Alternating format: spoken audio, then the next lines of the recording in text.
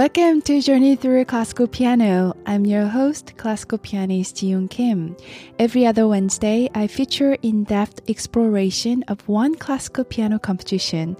Regardless of whether or not you're a lifelong lover of classical music, this podcast is meant to show you how important and relevant classical music is to today's world and to bring the live piano concert experience right to your living room. I believe that classical music is for everyone, so let's start listening together. Before we get started, I would like to thank my new sponsor of the podcast, Edwin Tan. He's from London, UK, having rediscovered his love for the piano about 18 months ago after buying piano for his son for a lesson. So this is Edwin. I've been listening to your podcast for a few months now. For me, the podcast is extra special.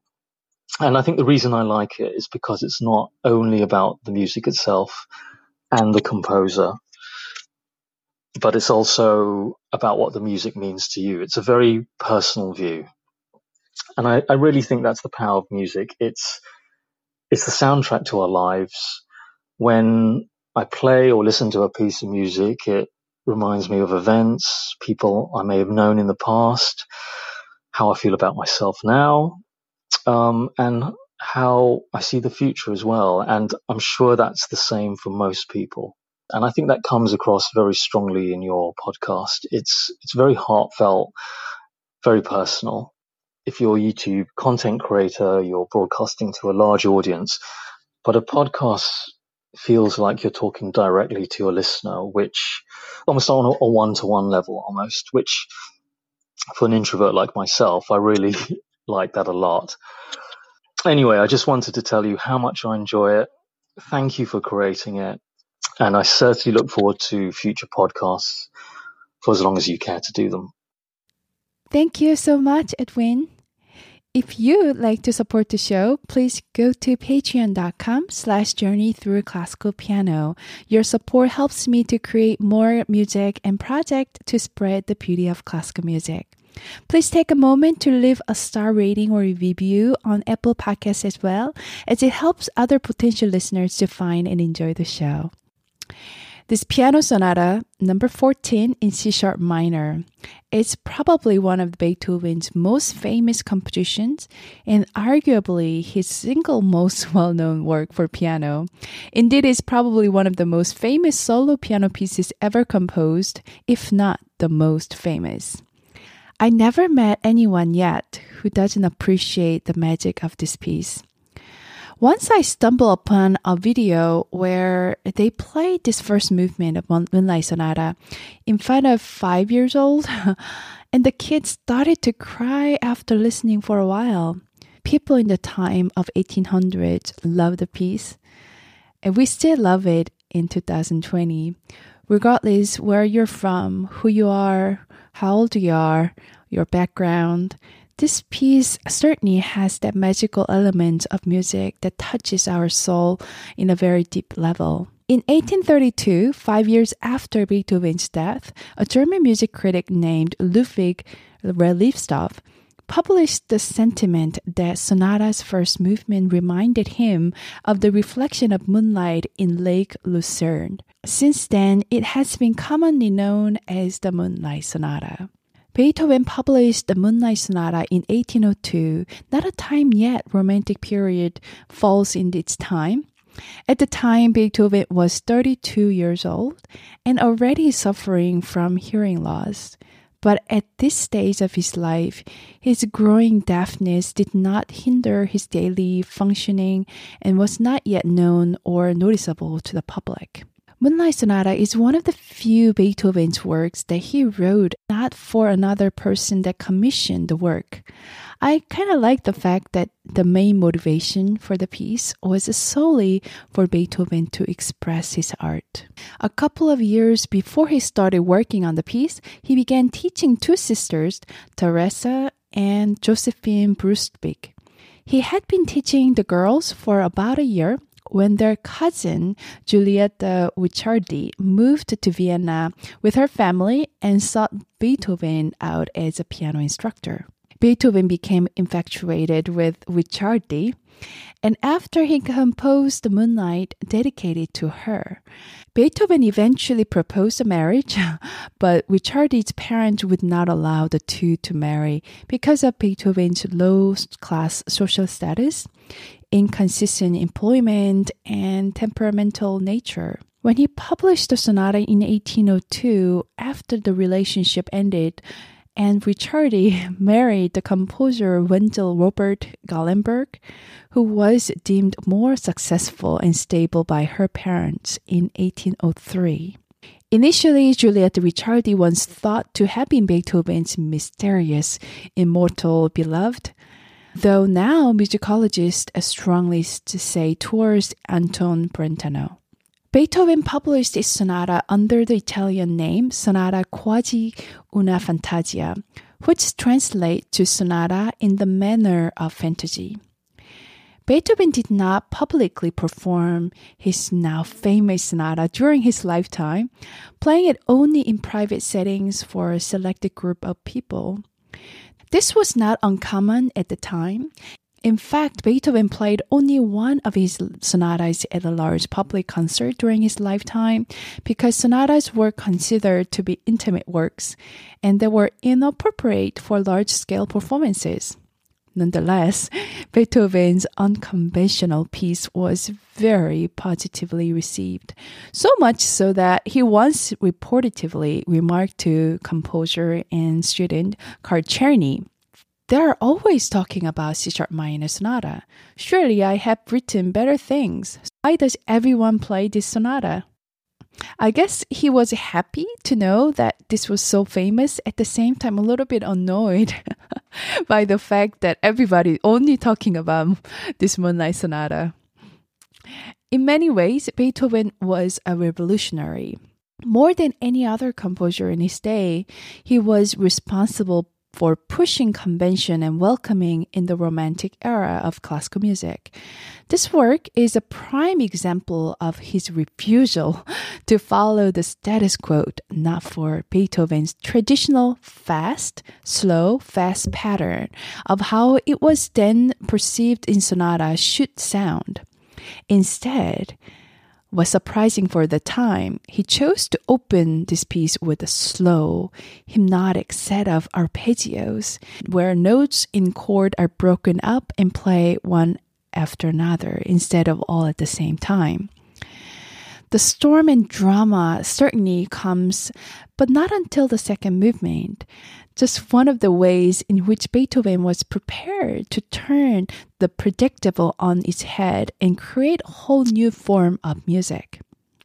The first movement is in fact in sonata form, and the exposition is though we are immediately introduced to this iconic triplet 3-note sets that set the mood by establishing a recurring, brooding aesthetics. The dotted rhythm of its minimal melody, evoking the tradition of funeral march. The introspective, funeral quality of this music with Beethoven's state of mind is well reflected. This Moonlight Sonata dates from the year before the so-called Heiligenstadt Testament. That is a letter in which Beethoven described to his brother the devastating impact of his deafness. It reflects his despair over his increasing deafness, even his contemplation of suicide, and his continued desire to overcome his physical and emotional challenge to complete his artistic destiny. Beethoven kept this letter hidden among his private papers for the rest of his life and probably never showed it to anyone. It was discovered in March 1827 after Beethoven's death.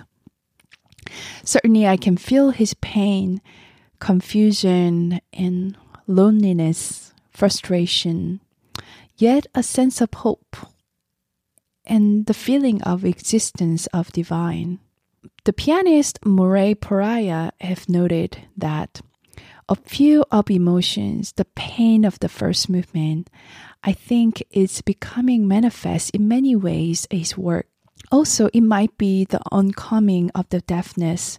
It might be immoral beloved, knowing that the love, like the loves Romeo and Juliet, would never be lived, that might have prefigured this emotionally. Most people are familiar with the first movement of sonata, and in fact, a lot of people think that first movement is the Moonlight Sonata entirely. However, it has a three-movement sonata. Most classical sonatas follow a pattern of fast first movement, second slow, and fast third movement. However, in this case, the first movement of Moonlight Sonata is slow, then the second movement somewhat faster, and the final movement is furiously quick.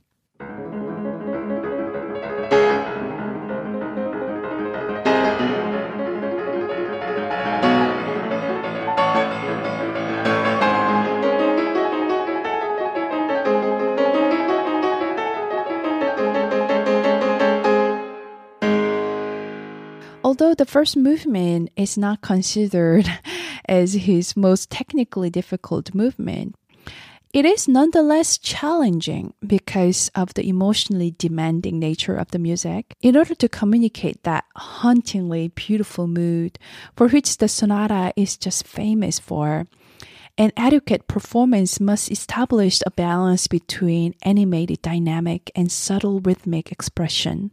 I certainly find that performing Moonlight Sonata is very tricky, difficult.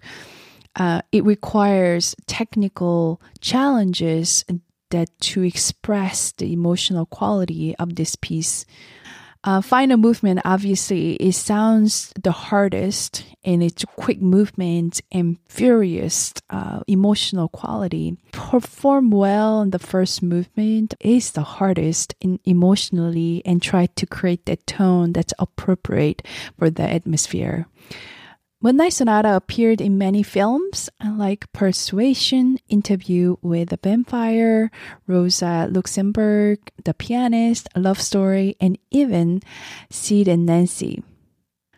Beethoven's Moonlight Sonata also has already landed on the moon. Fascinated by the technology of receiving sound from the moon on Earth through radio, artist Kate Patterson sent the notes of the Moonlight Sonata as an encoded Morse code to the moon in 2007 as part of her project Earth, Moon, Earth.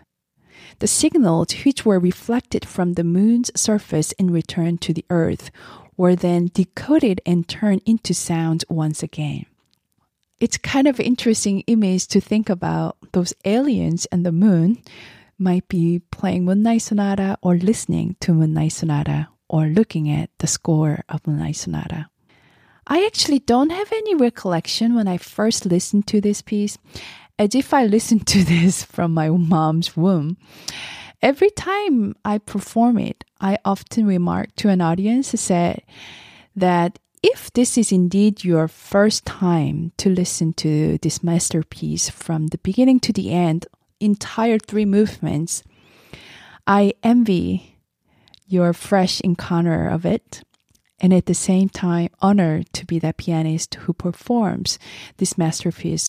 Today, we'll take a listen only for the first movement, but promise me that you will listen the entire sonata at some point. Yes? Well, my performance of entire sonata is on the YouTube, but there's a zillions, millions of Moonlight Sonata performance on YouTube or anywhere you can find. So today I will share the live recording of the movement in one of my concerts. So you might hear some audience noises or they're coughing here and there. But you know, don't you miss live performance? Oh.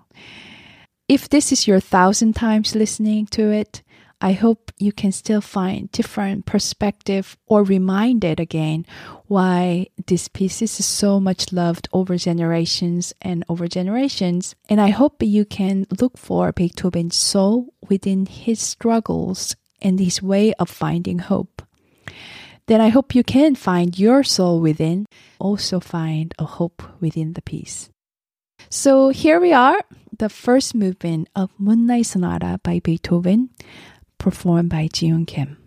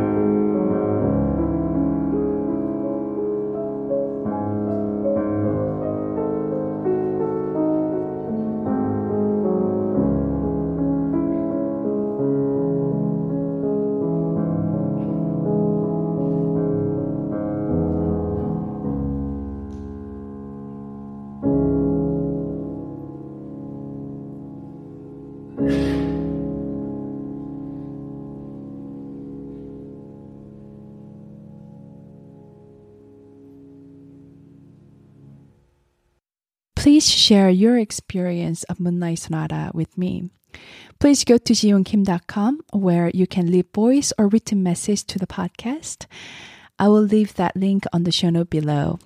I cherish every message I receive from you. In the next episode, I will explore October by Tchaikovsky. I can't believe we are entering September, having a summer behind us. Although I'm certainly not emotionally ready for the fall to come, but I hope this music will help us to get prepared in the mood of the fall. Hope to meet you then. Thank you for listening.